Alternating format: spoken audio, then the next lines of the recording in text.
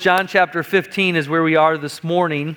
Jesus is writing to his disciples, and we just finished up 14. For those that are visiting, we're going through the Gospel of John. We come to John chapter 15, and Jesus tells us that as believers, we are to abide in Christ. In verse 1, he says, "I am the true vine. My Father is the husbandman. Every branch in me that beareth not fruit, he taketh away, and every branch that beareth fruit, he purgeth it, that it may bring forth more fruit. Now ye are clean through the word which I have spoken unto you. Abide in me, and I in you, as the branch cannot bear fruit of itself, except it abide in the vine. No more can ye, except ye abide in me. I am the vine, ye are the branches. He that abideth in me, and I in him, the same bringeth forth much fruit, for without me ye can do nothing. If a man abide not in me, he is cast forth as a branch and is withered, and men gather them and cast them into the fire, and they are burned. If ye abide in me, and my words abide in you, ye shall ask what ye will, and it shall be done unto you. Herein is my Father glorified, that ye bear much fruit. So shall ye be my disciples. As the Father hath loved me, so have I loved you. Continue ye in my love. If ye keep my commandments, ye shall abide in my love, even as I have kept my Father's commandments, and abide in his love. These things have I spoken unto you, that my joy might remain in you, and that your joy might be full." Father, we thank you for your word today. I thank you for the practical application of your word, and I pray that we'd understand the truths of Scripture today, Lord, and truly apply them to our lives and as we understand them. In Jesus' name we pray, amen. God's desire, as we read through this passage, is that all of us as believers would abide in Christ and produce much fruit. Now, I believe that we should all grow. I believe in continuing education. I believe that we should read books and desire personal growth, but sometimes we tend to make it harder than it needs to be. When it comes to the Christian life, we look for some formula for growth, and yet we miss the foundational truth. Because long before any author wrote a self-help book or a book on how to live your best life, God told us what to do. And here is the truth. Here is the foundational reality of the Christian life. Abide in Christ. Abide in Christ. I want you to notice this morning the progression throughout this passage. There are different degrees of fruit production. Look with me, if you would, in verse number 2. The Bible says, "Every branch in me that beareth not fruit, he taketh away. And every branch that beareth fruit, he purgeth it, that it may bring forth more fruit." So you see, there's those branches that produce no fruit. Then there's branches that produce fruit. And then there are branches that produce more fruit. But when you get down to verse number 5, the Bible tells us that we are to bring forth much fruit. And so our desire should be to be those branches that not only bear fruit, but go beyond more fruit and to produce much fruit. You know, this does not happen by becoming a charismatic speaker. Producing much fruit doesn't come about because of our looks or our talents or our abilities. And here's the issue. Oftentimes we kind of misplace our focus, or we misunderstand really what it means to abide in Christ and what it means to produce fruit and to go to the place in our life where we can produce much fruit.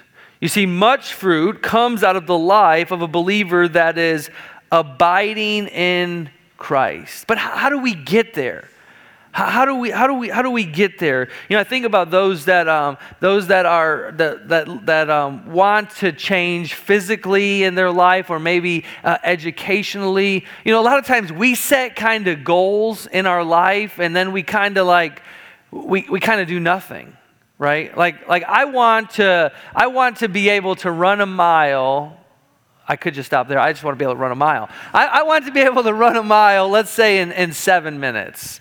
My son's laughing at me because he can, I think, somewhere around 5 minutes these days with his mile. But I just want to be able to run a mile. Now, if I was going to say I want to run a mile, and you say, well, I don't really think you want to run a mile, Pastor. And I'd say, well, why do you say that? Well, because you don't even walk, let alone run. So how do you expect to run a mile? I mean, you get up on the couch, you go to the refrigerator, you go back to the couch, you get up, you go to your office chair, you look at your computer, you go back, and there's no exercise. Oh, I want to be able to bench 225 pounds. I want to work out and get to that point. Well, I don't think you want to do that. Why is that? Well, because you don't ever lift weights. It doesn't make sense for us to believe that we're going to run a mile if we don't run. It doesn't make sense that we're going to be able to bench press a certain number if we don't lift weights. That makes sense to us, right? But somehow there's this disconnect when it comes to our spiritual life. It doesn't make sense for you to believe that you're going to produce more fruit or even move to the place where you're going to produce much fruit. And you say, well, why is that? Because you're not abiding in Christ. You see, we do all this religious activity and these things that we believe are spiritual. And listen, we should be involved in religious activity and we should be spiritual people. But we fail to to understand the foundation of the Christian life and what it means to bear fruit. You see, we're running around like chickens with our head cut off, trying to do and accomplish and figure it all out. When Jesus lays it out here and says, listen, the foundation of your service and work for me is abiding in Christ. You see, you can do all the work and all the labor you want in your own power, your own will, your own strength, but if you're not abiding in Christ, then it really doesn't matter. It doesn't mean anything. And so Jesus is here telling us that we need to abide in Christ. We need to abide in Christ. Now, I want to remind you of the context that we find here in John chapter 15.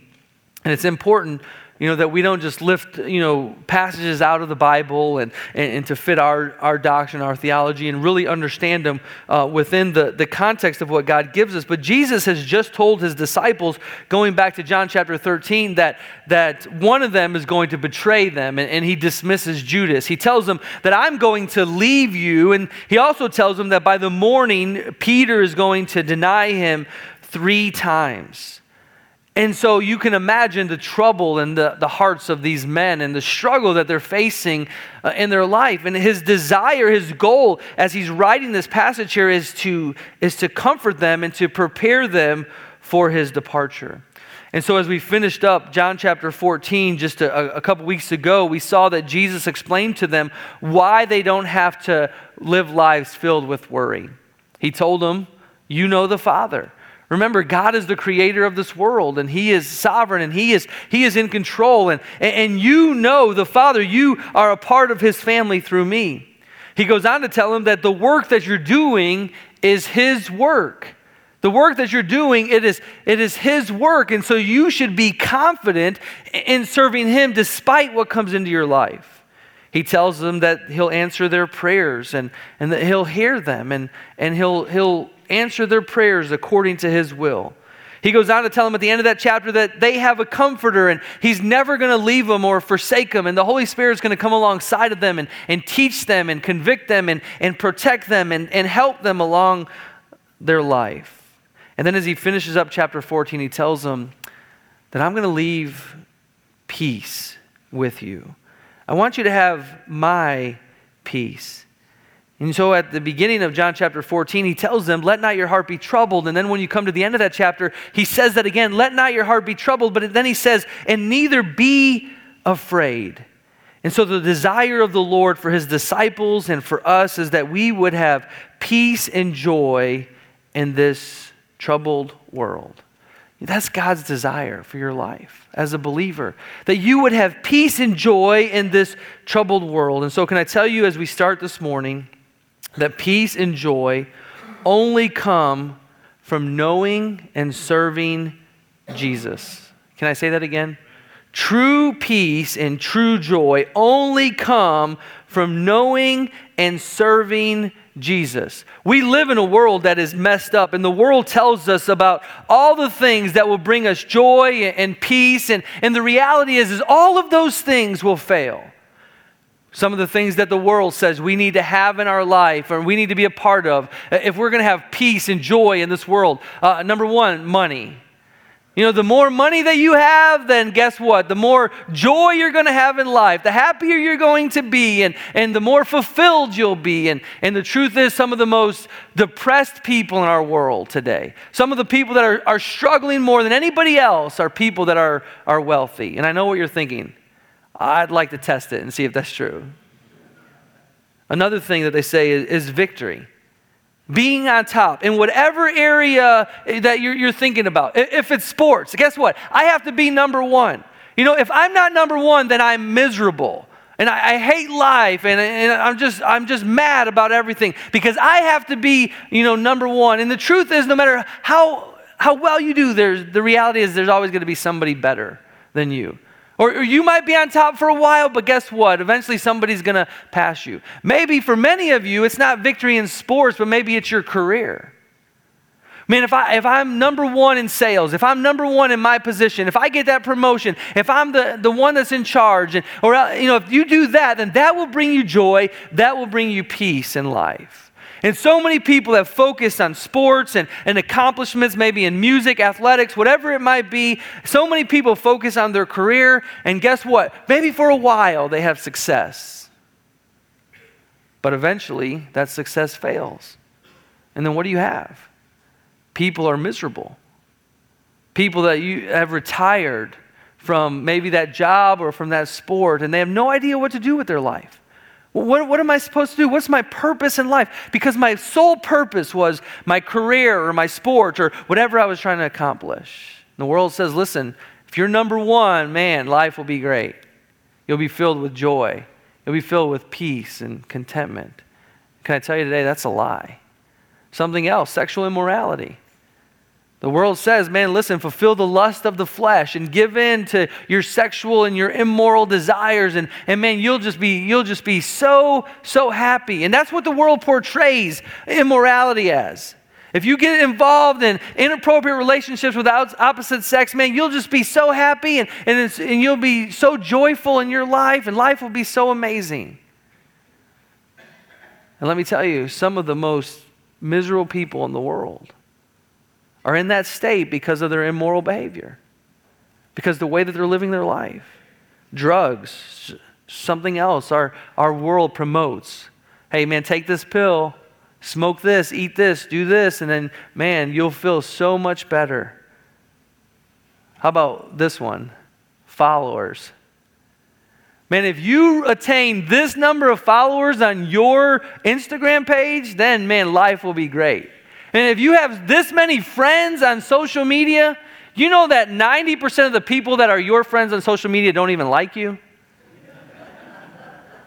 You know why that's true? Because 90% of the people that are in your life don't even like you. I mean, so let's be realistic. We got to have all these followers, and if I reach this plateau on social media, man, then life is going to be great. That's one of the biggest problems of depression in people 30 and under in our society today. Is what people post on social media, or who doesn't like their post. It's amazing how many times people post something and like 15 seconds later they're looking how many people have liked it already. 30 seconds later, okay, I got 2 more likes, and oh, that person liked it, but this person put a heart. They love it, and those people, I like them better. And we just base our life off of that, man. And society says you'll have so much joy and so much peace. Or how about this one? Selfishness. If you just make life all about you, man, you'll just be loving life. You'll have so much joy. If everybody's there to serve you, if everybody's, taking care of you, and you're number one, you're the center of the universe, then man, your life will be peaceful.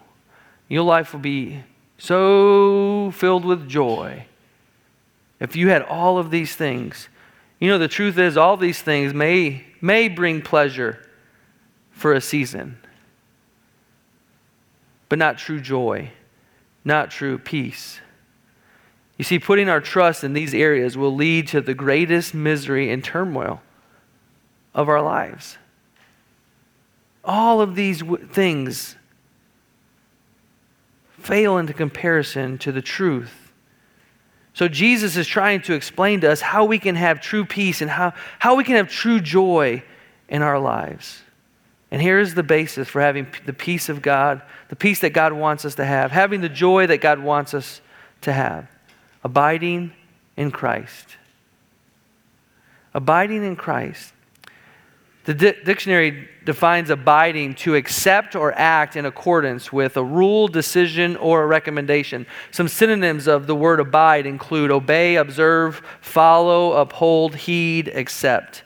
And this definition isn't far off from what Jesus is telling us here in John chapter 15. When we get down to verse number 10, we get the picture, really the clear picture of what Jesus is talking about when he says here to abide. As he says, if you keep my commandments, you shall abide in my love, even as I have kept my Father's commandments and abide in his love. And so I like that picture of abiding. When I think of abiding, I think of a kind of a tranquil place. It's like home. Well, where do you abide? This is kind of the idea of where we live in our life. And so Jesus is saying, the whole idea here, the whole picture is that as a believer in Jesus Christ, I am to abide in him. I am to live where he is, and I am to obey his commandments and do what he's called me to do. And so here's what I summed it up as. If we want to have the true joy and the true peace that God wants us to have, we have to abide in Christ. And this is what I think it boils down to. As a Christian, okay, and I really want you to get this. Don't miss this point. First of all, we got to be who we're supposed to be. Be who we're supposed to be. Then we need to do what we're supposed to do and be where we are supposed to be. Okay, let me say that again. Be who we are supposed to be, do what we're supposed to do, and be where we are supposed to be. I think that sums up the whole concept of abiding. And here's some of the biggest struggles that we have in life. We as believers in Jesus Christ live in a world that is not our home. This is not our home. This is not where we belong, but yet we try to live like the people of this world. We try to live like the lost. We want to be accepted by the lost. And Sawyer, I'm not going to get to any of my points today, all right? And just so you're aware of that on the PowerPoint back there. We'll get back to them next week. But the truth is that we want to be something that we're not supposed to be. We look at the glamour of, the Hollywood, the sinfulness of what's going on in the world. Man, we think, that's who I want to be. That's what I want to accomplish. And so we miss out on the true joy and true peace that God wants us to have because we're trying to be something that we're not. I think of those 12, the 12 disciples minus Judas, the 11 that are there with Jesus, and he's saying, abide in me, and I'll abide in you. And we have to have this close relationship. And I think when you get to the book of Acts, the Bible says that they called them Christians first at Antioch. That was a derogatory term. You know why I believe that they called them Christians there? Because they were who they were supposed to be. Some people that profess to be believers in Jesus Christ, nobody would ever accuse them of that because they're trying to be like the world. You see, we're trying to be like everybody else in this society. The Bible talks about Christians being a peculiar people, and we want our kids not to stand out. Listen, I hope my kids are weird in this society. I hope they stand out and are different than every other Christian out there in this world as believers in Jesus Christ. I hope people mock them and ridicule them all for the name of Jesus Christ. You say, well, you're not a good parent. Listen, I'm a biblical parent in that moment. Amen.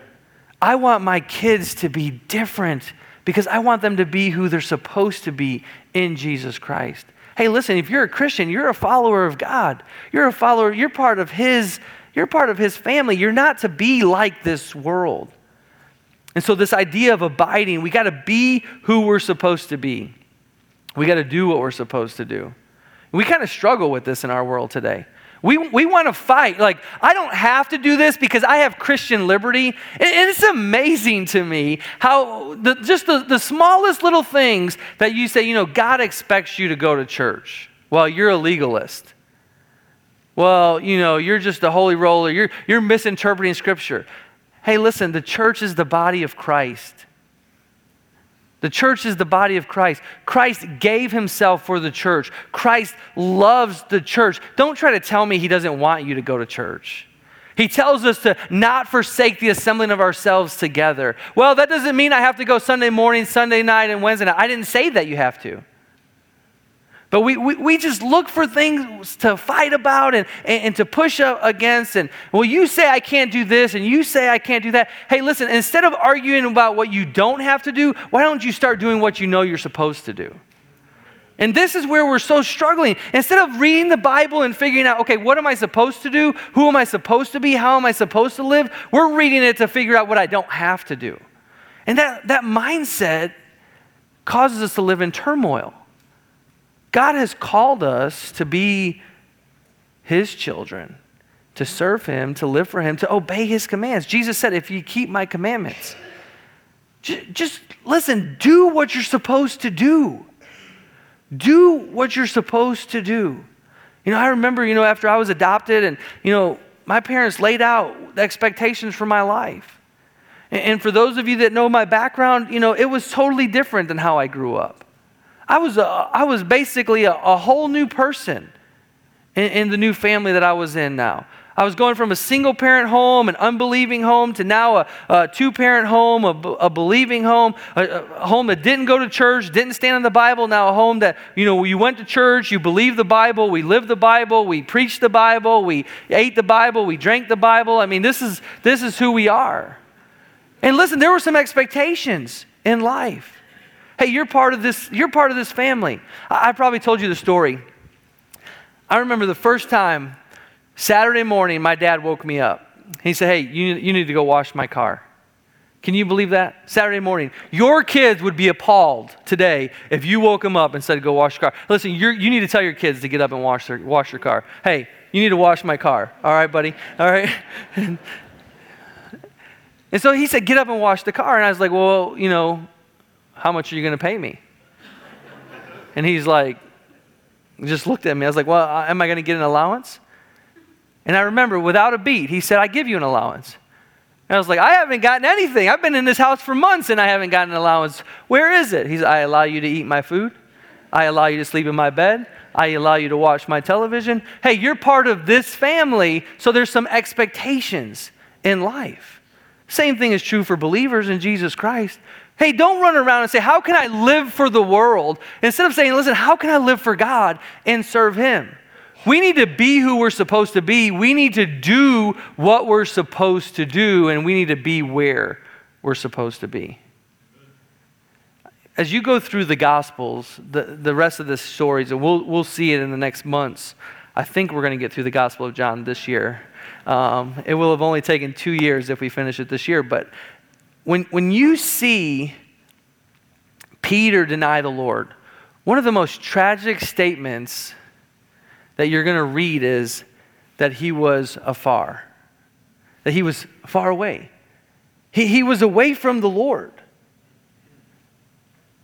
And listen, as a believer in Jesus Christ, I need to be where I'm supposed to be. Hey, I know without a shadow of a doubt where I'm supposed to be on Sunday morning. Hey, I know without a shadow of a doubt I'm supposed to be the pastor of Grace Baptist Church in Anderson. Hey, you might not like that, but guess what? That's where God called me to be, all right? And so this is where I'm going to be. I know this is where God has me to be. You know what? The Domstats, where they're supposed to be? In Thailand. Hey, it doesn't matter how old they are. I really got concerned for their marriage when he said, she's old. He said, I'm 70 and she's old, right? So my parents just turned 80. I'm going to throw my mom under the bus. And she told me recently they're finally old, all right? So good luck with her tonight, okay, buddy? All right. We got to be where we're supposed to be. I mean, if you're supposed to be, in the church, be in the church. I believe all of us as believers are supposed to be. We're so constantly looking forward to the next thing. We're looking at what we don't have or where other people are. And we lose sight about who we are, what we're called to do, and where we're supposed to be. Hey, if God has you here, then be here. Quit wishing to be somewhere else. I joke all the time. In January, man, I wish to be in Costa Rica. All right? By February, I'm so tired of the winter. And listen, by May 1st, I was tired of it. And it's still not, I don't think it's left yet. But the circumstances of this world don't determine who I am, what I do, or where I'm at. My relationship with God through Jesus Christ determines that. I'm abiding in Him. That's just a basic picture of as I study and as I think about the Christian life, we make this thing very hard. What does it mean to abide in Christ? Well, read your Bible. Well, you're a legalist. You'll pray. Well, you're a legalist. We're so constantly fighting about what we don't have to do and who we don't have to be. When really Jesus says to His disciples, listen, I'm leaving. I'm going to send the Comforter. He's going to be with you. And listen, I know you're going to go through some things. There's going to be some persecution. There's going to be some turmoil in life. But I promise you, if you'll abide in me, and I'll abide in you, and we'll get through this thing. Guess what? We'll accomplish some things along the way. There will be some fruit to your account because you are abiding in me. Do you know there's some people in here you're bearing no fruit because you're not abiding in Christ? You're bearing maybe a little fruit because you're so worried about what you don't have to do and figuring out how little you can do and how little you can be involved in the church and how little you can be a part of it. And instead of just simply, listen, this is who I am. I'm a believer in Jesus Christ, and listen, I'm proud of it. And I'm going to serve Him with my life. I want to be who He's called me to be. And I'm going to do the things He's called me to do. And I'm going to be right where I am supposed to be. You know, some of the things you're supposed to do. Read your Bible, pray, spend time with the Lord. You say, well, you know, I really want God's best for my life. I want to grow, become more like Christ. No, you don't. Because you don't abide with Him. You don't spend any time with Him. You don't read your Bible. You don't do the things that you're supposed to be doing in your life. You want to be like Christ as much as I want to lift 500 pounds.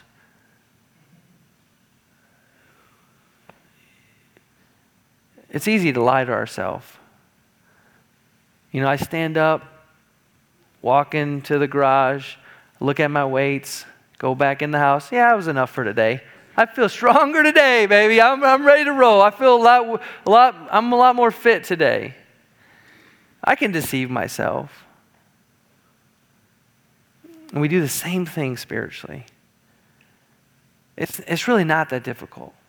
And that's what He's telling these men, His followers. Hey, listen, abide in me. What does it mean to abide? Be who you're supposed to be as a believer. Do the things that you're supposed to do and be with Him. Be with Him as you go through this life. Make sure He's a part of your life in every area of your life. In just a moment, we're going to celebrate the Lord's Supper and communion. And it's a representation, it's a reminder today. It's a reminder. Hey, listen, we don't do these things to earn favor with God. We don't abide because we're trying to earn favor with Him and earn more grace and earn eternal life. We do these things because of what He did for us. We love Him because He first loved us. We serve Him because He first served us, and He gave Himself for us on the cross of Calvary. What a beautiful picture and a reminder today of why we should abide in Him. Father, thank You for Your word today. And Father, I pray that You'd help us in this area of abiding. Lord, understanding who we are as Christians and our responsibilities, Father, to live for You and, Lord, to walk with You and do what You've called us to do.